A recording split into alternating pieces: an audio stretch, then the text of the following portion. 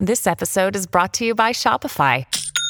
Forget the frustration of picking commerce platforms when you switch your business to Shopify, the global commerce platform that supercharges your selling wherever you sell. With Shopify, you'll harness the same intuitive features, trusted apps, and powerful analytics used by the world's leading brands. Sign up today for your $1 per month trial period at shopify.com/tech, all lowercase. That's shopify.com/tech.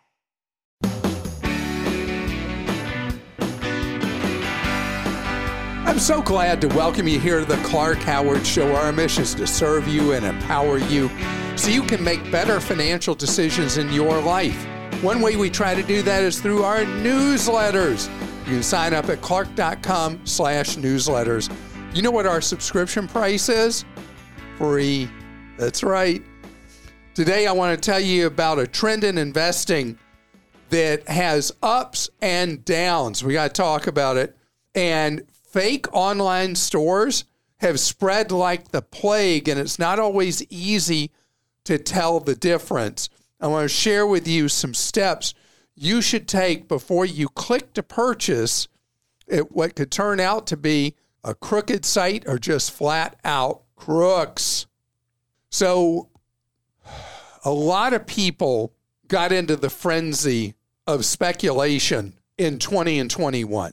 And it was all the rage to be on investing message boards. It was, in many ways, a form of gambling. People were lonely. They were isolated. People believed what they were seeing on Reddit and at various social media sites. And I have WhatsApp for when I travel. And it's funny with WhatsApp because of all the spying that Meta does with WhatsApp. I remove it, and then when I'm going on a trip again, I add it back on because it's so important when you're traveling outside the United States to have it. But I digress. But people on WhatsApp, every single day when I'm active on WhatsApp, I'm getting things that show up from investing in this, investing in that, investing in the other, and they're trying to get me to join their chat and all that. Well, you know where I'm going with this. So many people got into this speculative fever in investing in stocks. Remember when the movie theater chain was going way up in value, even though it was on the verge of bankruptcy, and GameStop was doing, and there were all these stocks that became what they called meme stocks. They were just being fed as stories on message boards, and people were driving the values up, and they were fighting the shorts and all that. And people suddenly on paper were worth a lot of money, and people were doing margin when they were borrowing money and timing in and out of stocks and trading like mad. And there were all these instant millionaires. And now what's happened to those people? So many of them ended up below broke because of the money they borrowed to buy more shares on speculation of various things, and things collapsed, and then the crypto thing, it's been ugly. I mean, I think about how many people used to post with fierce anger on Clark Stinks when I would say something about crypto, and a lot of the things people posted, if Krista would read them on Clark Stinks, she had to clean up the language because we're a family-oriented podcast. We couldn't use language like that on our podcast. People were so mad at me and said I just didn't get it and blah, blah, blah. And now what's happened, a lot of those people, having been burned, have now sworn off investing. Wrong message to take from what happened. Because what people were doing in 20 and 21 was not investing. It was speculation and gambling. And so people who were buying and selling rapid fire, buying and spec all these different cryptos, people that were borrowing on margin. Let me tell you what margin is. Okay, so you own investments and you're like, hey, this thing's got momentum, it's going up. I want to make more money. So they would borrow against their existing shares to then be able to buy more shares and leverage their way up. But what happens if instead of leveraging up, that holding starts to fall. You get hit with a margin call, which gives you, depending on the broker, minutes, at most maybe an hour or two, to cover that margin call, or they start selling out your positions. People who were trying to make more money ended up losing, in many cases, all the money they had invested plus. Terribly dangerous. It's playing with fire. So now people are like, I was burned, never going to do this again. And overwhelmingly, these are people in their teens, 20s, and into their 30s that were involved in all this speculative fever in 20 and 21. Wrong lesson to take, that it means you do not invest. Long-term wealth flows to owners. So use a traditional investing strategy to get back in the game. Be dull. I'm the dullest man alive. Be dull like me. What you do is you buy really dull things through work. I'm going to yawn here. Put your money in the 401k at work. Falling asleep already, right? Doing a Roth IRA. Snoozeville. Put the money into the target retirement fund choice for the year that's realistic for you to retire in that 401k or that Roth IRA. And while you're at it, if you're really young and your employer offers this, I think 3/4 do now, a Roth version of the 401k, do the Roth version of the 401k, do the Roth IRA, contribute every pay period into the target retirement fund where it's automatically diversified for you. And you don't have to worry about it. You got nothing exciting to talk about on a message board, but down the road, your life becomes exciting because you're going to have money and you're going to have options. You know, so much of what happened in 20 and 21 was people looking for the shortcut. Why would I be a chump and work for decades? I mean, I keep doing this trading. I'm going to be able to retire in 3 or 4 months and live the rest of my life on the millions I've made. Yeah. Who did that work out for? Wealth is built over time simply by living on less than what you make and investing the difference. And the more conservative you are with that investing, but it's investing because you're putting it into stock type choices, the more conservative you are, the more you're steady as you go, the more you're the turtle. What happens ultimately, the turtle wins the race. Promise. Oh, See, you can't rebut that and say there's somebody you know more dull than I am, right? You're not dull at all. And I think Yes, your I am. audience would agree completely. I'm dull. Stephen in Pennsylvania says, to curb the temptation of running up a bigger debt, are you able to ask a credit card company to not increase your spending limit? And if so, is it wise to do so? Depends on the issuer if they will lower a credit limit for you at your request or not raise your limit. Okay, so we're talking about tactics here versus what might happen in your life. There are people, Stephen, who, given a higher credit limit, treat it as permission to spend more.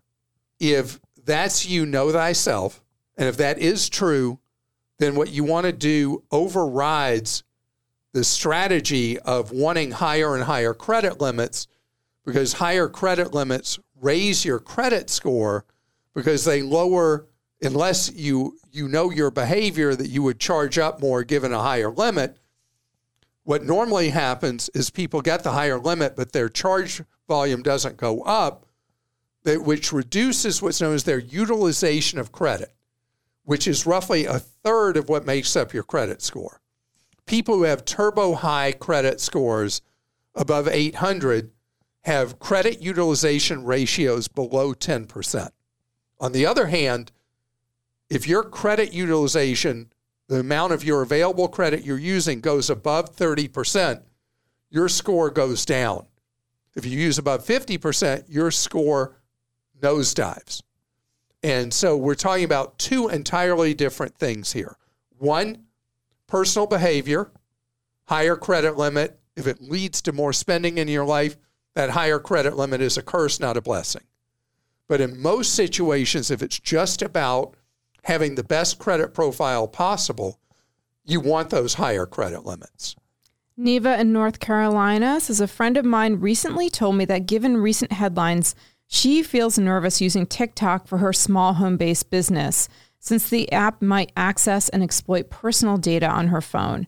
I recommended she purchase an inexpensive tablet and use that exclusively for her business-related social media to keep her personal phone separate. Would you have suggested any other steps? I noticed that Team Clark is on TikTok, and I thought you might have some ideas as both an entrepreneur and a personal privacy aficionado. Yeah, I mean, let's face facts. All right, the Chinese dictatorship wants nothing but harm to us. And TikTok is a Chinese company. TikTok's most successful market in the world is the United States. And TikTok faces a credibility issue. That's why so many state governments and local governments around the country have banned their employees from being on TikTok on any government-issued device or computer or phone. What did we do? TikTok is an important place for us to meet our audience.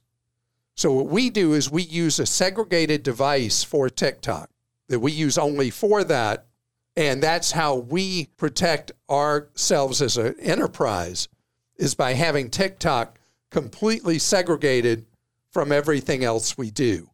And to any business owner, I would recommend the same thing. You know, Communist China is a complicated entity, complicated country.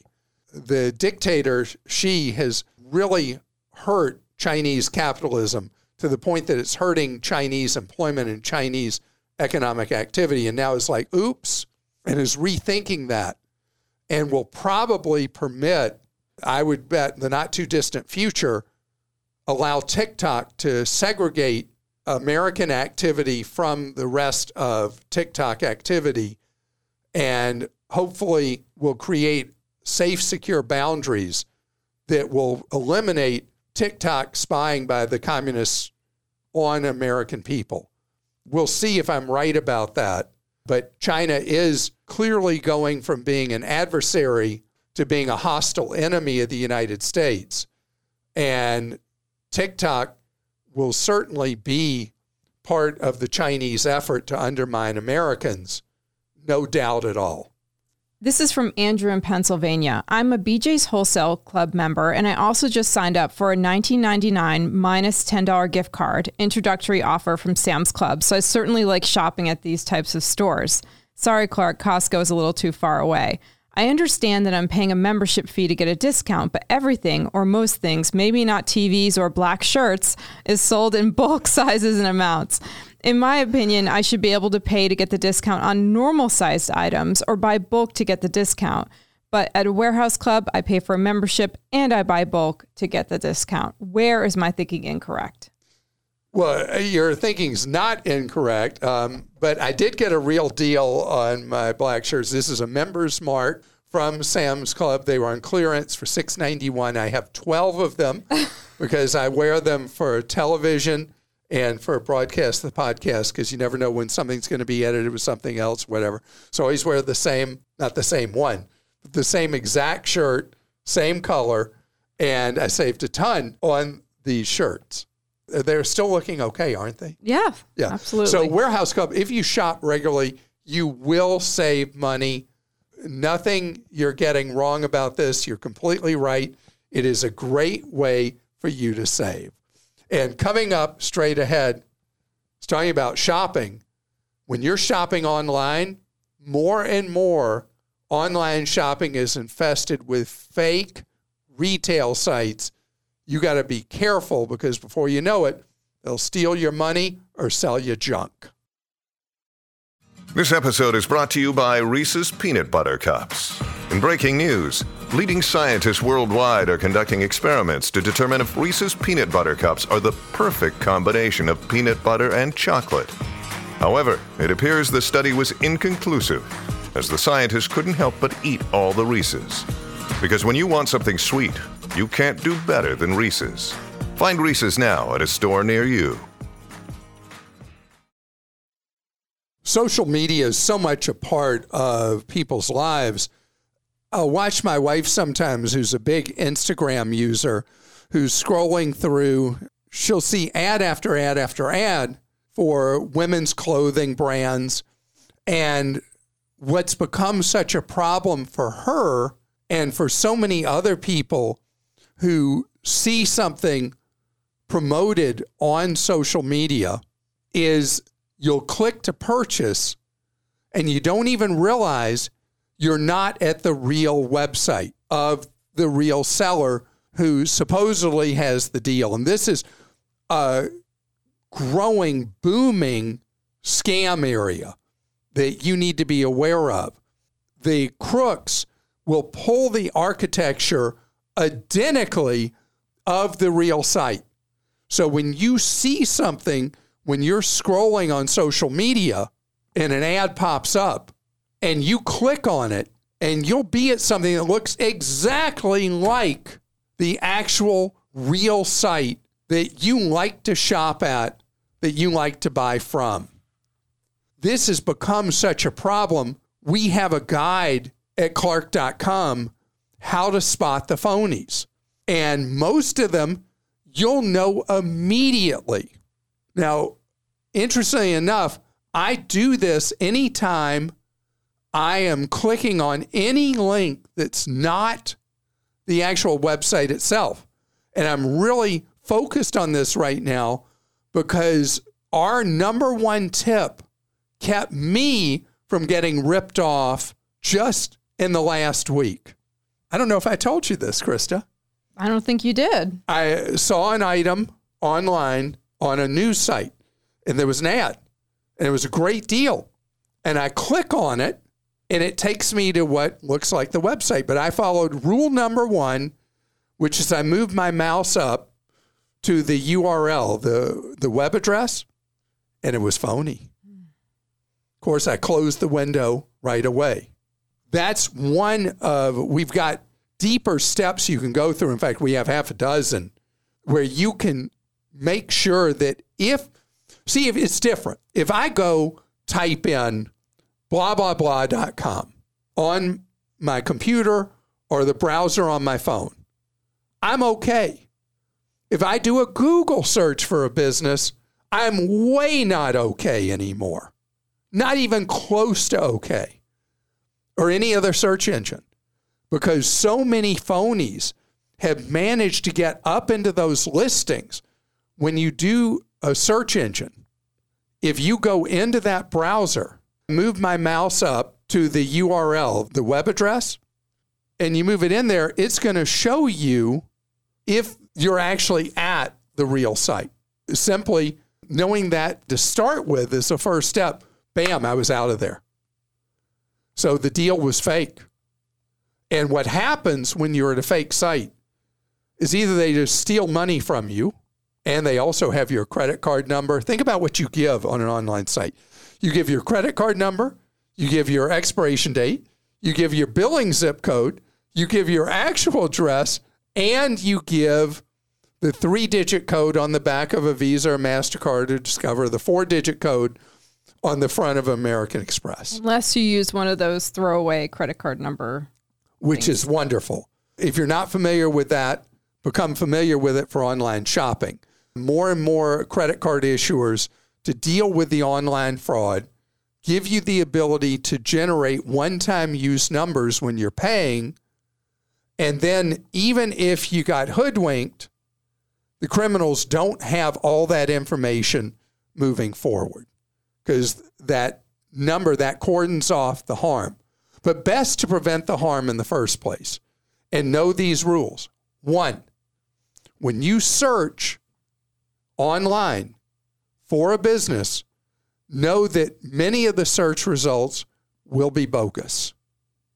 2, when you are on social media and an ad pops up, know that the link in that very often will be bogus and it will be a fake promotion, a fake ad.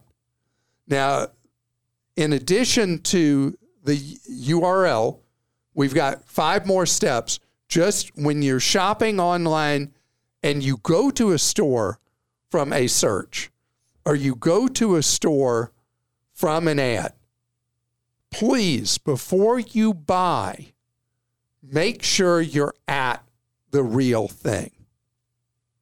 Okay, we'll go to questions now. And this one came in from Dustin in North Carolina. I just married the woman of my dreams. Congratulations, Dustin. Everything is amazing, except now we cannot contribute to a Roth IRA. One of us would max out the Roth 401k contributions as well as max an Roth IRA, while the other would have to split the pre and Roth 401k contributions to bring our income down enough to max a Roth IRA. Okay, now let me stop now. These are good problems to have. Yes. Because it means your combined income puts you into rarefied air. Good situation, not bad. Now, if we both fully max out our pre-tax 401k, we still cannot contribute to a Roth IRA. Do you know why this is? At first, I thought we could file married filings separately, but then the income limit is $10,000. So, Dustin, Congress has these phase outs on doing Roth IRAs. There are various phase outs based on income because they're trying to keep all the wealth in the country from flowing just to a small percent of the population. So they do things that disallow things like Roth IRAs. So what you could do, I love that you both have Roth 401ks. And you could do what you said, where you do part pre-tax traditional 401k and Roth 401k, and then remain eligible for the Roth IRA. You could do that. And as long as that works for you, keeps you below the threshold, it's not the worst thing in the world having, as a higher income earner, as a couple, you're in a higher tax bracket, having some of your money go traditional 401k to maintain eligibility for the Roth IRA. And that is a perfectly viable idea you've considered. Second thing you could do, Dustin, is you could just do all Roth 401k up to the max for each of you, and then put money in a traditional investment account. Go into straight broad market index funds in it. You'll have very favorable tax treatment. And then you have money that's available to you with more flexibility that's not based on having to wait till the government establishes statutory retirement age is eligible to withdraw money from a retirement account. You'd have the flexibility with those monies in a traditional investment account to have it working for you. If you don't have an account with Fidelity, you could open a Fidelity one and do the Fidelity Zero, no cost in commissions or in ongoing fees. Their broad market index fund and their international index fund would be an alternative, and you wouldn't have to worry about the fact that you've incomed out of doing a Roth IRA. Kristen in Missouri says, I've been listening to Clark for several years, and I have really been able to make some money-saving changes. A few years ago, I cut the cord, and I was able to save a lot of money on my TV and internet. However, my internet service provider has gradually been increasing my rates, and my TV service provider has also increased the streaming service. So now it seems like I'm almost back to where I started. I was researching T-Mobile home internet, but when I went to the store, they told me that I would have to give them my social security number and I would have to unfreeze my credit with all three bureaus. Should I be concerned with giving them my social? I'm not sure that I will even be happy with the service because I won't know the speeds until I set up the modem at my home. Yeah, so there's a lot of disagreement among technology writers about T-Mobile home internet. That if you are not somebody who's doing really data-heavy stuff like gaming, or you're producing video or audio content, you're just consuming content and you're not gaming, people seem to be very happy with the T-Mobile home internet, and it is a whole lot cheaper.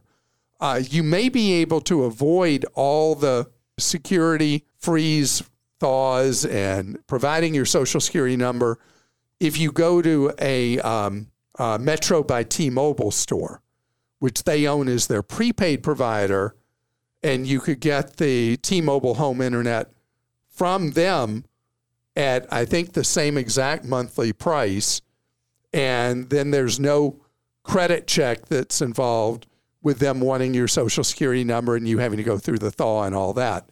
And you could try the T-Mobile home internet If it works for you, you're good. You save so much money versus being with one of the cable monsters.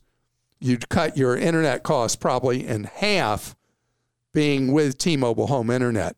I should mention that AT&T is planning in 23 to launch their own wireless home internet as well. And Verizon has one also that is a Verizon wireless home internet. So this is an alternative to the cable monsters, is an increasingly possibility. Just you can't be somebody who is gaming because you're going to lose every game you play. What'd you find about the I'm not Metro? sure. I just pulled up their website and it's saying to check eligibility. And it says try it for 60 days or you get your device payment refunded. Okay. Carrie in Alabama wrote in with this. I just got back from a trip on a big airline. Both ways, I got a message on the check-in screen that said it was a very full flight, and if I wanted to be able to bring a carry-on and overhead storage, I'd need to pay an extra $20 or $40. Both times the plane was not full and there was plenty of overhead storage. Clark, this seems dishonest and just wrong to me. I want to keep my flexibility by not checking a bag like you taught me. It seems like the airline knows this and is trying to change the terms of the ticket I bought to make extra money. This is wrong. Usually if a plane is really full, they offer to gate check your bag, but in one of these instances, they were forcing passengers to check bags through to their final destination. I don't know how to pack for an airline trip now. I guess I've got to get everything into a backpack. How frustrating when I'm paying a full fare airline. So I know about this. This is American Airlines. Is the only airline I know doing this. And so what American's doing is trying to psych its customers out who are carry-on only and say, hey, you know what? Wow, there's just not going to be any place for your bag. So if you pay them, they let you board earlier is what they're doing. And then they're assuring you then there's going to be overhead bin space. Don't let Americans psych you out. They're just trying to be money grubbing with your wallet. And only if people bite on this and let American rip them off will American continue to use this. It's just an experiment at this point. It is really underhanded and I think despicable of American Airlines to do this. Don't pay them the fee.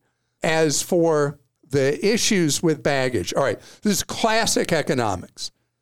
Airlines used to allow you to check bags for free. There was never a problem with overhead bin space. And then the full fare airlines decided, and then several of the discounters decided there was real money to be made in this. They all started charging these ripoff fees for checking a bag, except for Southwest, 2 bags fly free per person. So now, when you fly, because I fly everybody, I fly Southwest a lot, I fly other airlines. Southwest, virtually never do they have to gate check a bag because people just will check their bags for the most part. There's plenty of overhead bin space almost always. I was on a Southwest flight recently that they took the last 2 people to board. They were out of overhead bin space, and they checked their bags underneath. But again, there was no cost. What the airlines are doing by charging these ultra-high baggage checking fees is people are modifying how they travel. They're taking a carry-on only, and now there's not enough room in the end. There's not enough room for all the bags. And then particularly if you're a lower level boarder, you're later in the boarding process, they're making you get gate checked. But again, that is free.